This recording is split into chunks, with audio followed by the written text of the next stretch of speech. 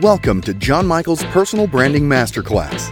John is the founder and CEO of Image Group International, an award-winning image consulting and personal branding pioneer established in 1989. This podcast will bring you old-school wisdom, inspiring ideas, strategies, and hacks for the new tech world.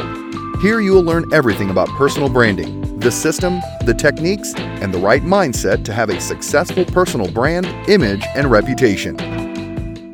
Hi everybody, and thank you for being here with me today. Our chat today will be about workplace reputation. And we've all experienced situations in the workplace where our best intentions were not received as we had intended. Now let me share with you a personal story that illustrates this. At times in the workplace, you can obviously be as authentic as you want to be, but from the perspective of perception, if people aren't ready to sort of hear your story, or potentially what I would call is saboteurs in the audience, then your story can actually be misinterpreted and used the wrong way against you.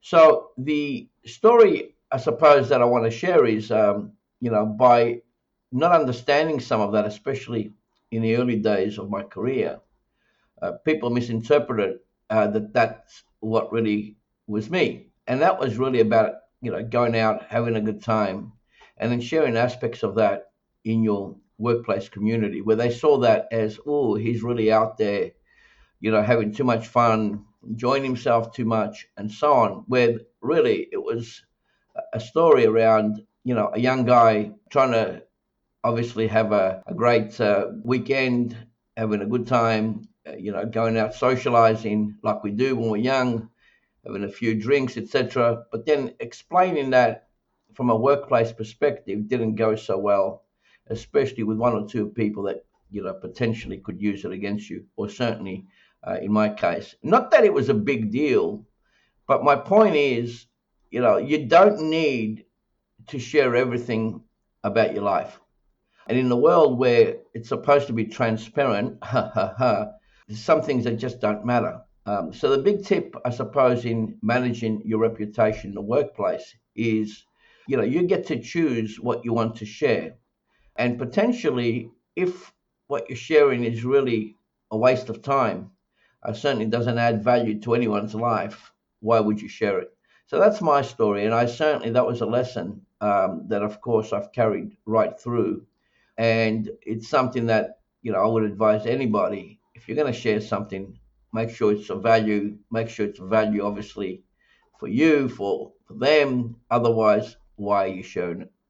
So as you can see, it is common for people to misunderstand our intentions and make judgments about us, and especially at work. But having said that, it could happen anywhere. So it's important that we reflect about this, and reflect on it from the point of view of, where have you potentially done that as well? Now, of course, when we're young, and it could be if you're a family person, and you have children, could also be where your kids are doing that right now. So there's an opportunity also to help somebody in reference to that from a family perspective. But in the workplace, there'll be colleagues, especially colleagues that haven't had the experience and the, I suppose, worldliness to know that some things are just not relevant in sharing. And I mean all sorts of stuff. I'm talking about relationship issues, personal relationship issues. I'm talking about drugs. I'm talking about illegal activity, stuff that can be used against you. Okay. And trust me, having been in this game for so long, people will use it against you if the time comes. So you don't want to give people the ammunition. And that's why I'm really adamant about this. Now, of course, if the environment is also political, well, then I would say 10x that, and definitely don't share things in a political environment, because just by its nature, political comes back generally to bite you. But let me tell you something that you might never notice also, that in our workplace, reputation also can be flawed. And what I mean by that is, how we are perceived can change dramatically in our environment, and the results, of course, we achieve in that environment by specifically who the people are in that group, and also, who we hang out with and the reputation that leaves behind on us. For example, if you're in a meeting with 6 introverts, you might leave the meeting feeling like the chattiest person in that room, even if you're only slightly more social than they were. See, the way people see us and the way we see ourselves changes every time there is a new combination of people together. So, what that means is nothing too mind shifting there other than the strategy. So with every strategic situation, and you could look at this, even a typical workplace meeting is a strategic meeting, then there's tactics that come into play there. Managing your workplace reputation is not difficult if you know what to do. And of course, obviously, today I'm going to be helping you with some of those tips to build a stronger and more positive workplace reputation. So reputation, to give you an introduction to this, is really an external image of how you are perceived.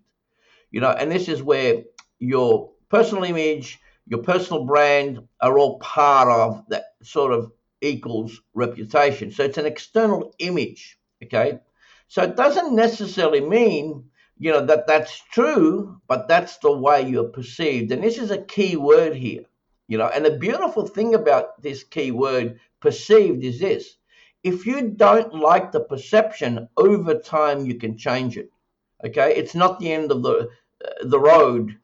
If you're perceived negatively from a reputation point of view, you can change it, but it takes some work to do that. For example, going back to my introduction, your personality can impact your reputation. So if you're basically unstable, if you're potentially haphazard, if you don't keep your word, that will have an impact on your reputation, guaranteed 100%. The internal aspect of you is your character, and that's harder for people to perceive unless they've spent much time with you. Okay, so character is a bit harder to pick. You got to spend more time with people, get to know them, start to view a lot of the things that they do. See as opposed to what they say. Words can be cheap, words can be small. I prefer something like gigantic actions because that's what speaks. So my first tip is to share knowledge. And what does that mean? What does that mean in this context is this: basically add value to people's lives. Add value to people's lives. So if you're going to be in a conversation, or in this case, a workplace meeting, add value from the perspective of if it requires it, innovation, creativity, anything that's going to advance the conversation. Now, of course, a lot of workplaces today have become so politically correct that people can't even speak anymore. So it becomes totally inauthentic, very fake, and people are really just many cases just taking up time on their seats, while the clock is ticking so they get paid at the end of the week.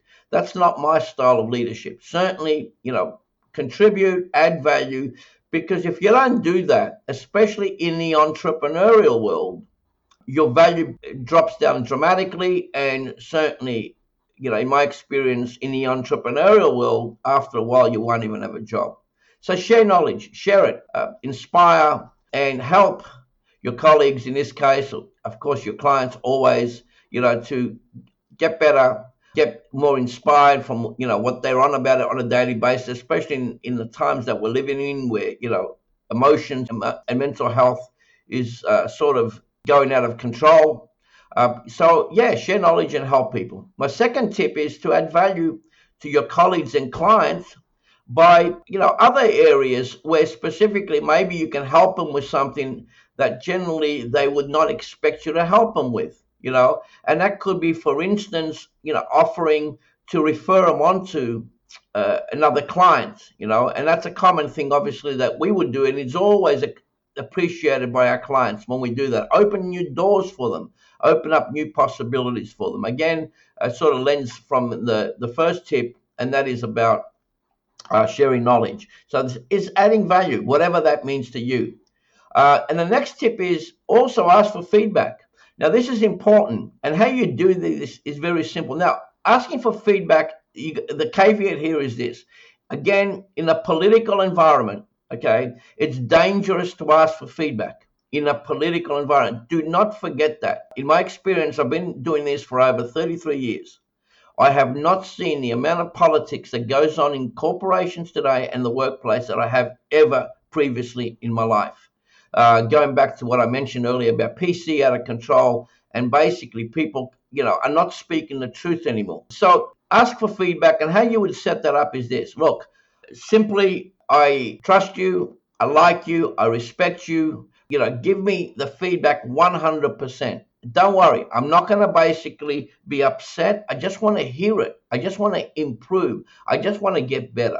So it's up to you how you set that up, okay? How you set it up. Now, of course, a lot of leaders and managers in the workplace are afraid to give authentic feedback because you've also got HR departments that make a big deal out of that. Obviously keep their jobs, okay, make themselves look a lot more important than they are. So the key here is to be authentic about it. Okay, another word that's becoming a cliche today because, of course, be authentic is not so easy to do that. Well, it is. You just got to do it. But, of course, with all the other nonsense going on, people find it difficult to become real and authentic and integrous from the perspective of their word. So my last tip, following up with asking for authentic feedback, is probably the key here, is to be consistent in what you do and who you are.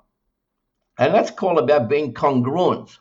If you say one thing and your actions basically indicate otherwise, you're going to be in trouble. Now, the only people that get away with that, specifically in life, is generally, there's probably a few more than just politicians. But, they say things, all sorts of things, especially now during election time. They promise the world, and then their actions are incongruent with what their word said.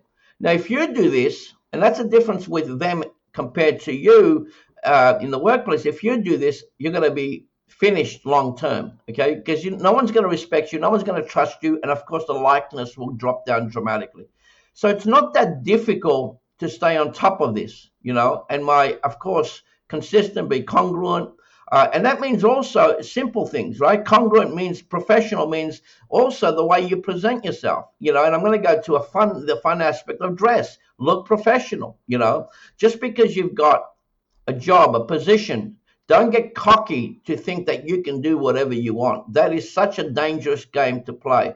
And in my experience right now, a lot of people are doing that. And, dress is the fun bit. It's the simple one, but also they're doing that with their language, their manners, and the way they communicate with people. So it's not what I would call kosher, and it's something that's going to affect you long-term, guaranteed, if you don't put that into action. And it's not that difficult to put into action. And finally, what I want to say is your workplace reputation is really essential if you're going to basically climb the ladder, pick up new positions, pick up greater work that you love, have the respect at work, and have the opportunities to grow dramatically in that organization or potentially in any other organization. And that includes, of course, potential new employers down the track if your reputation shines. And that's the intention here.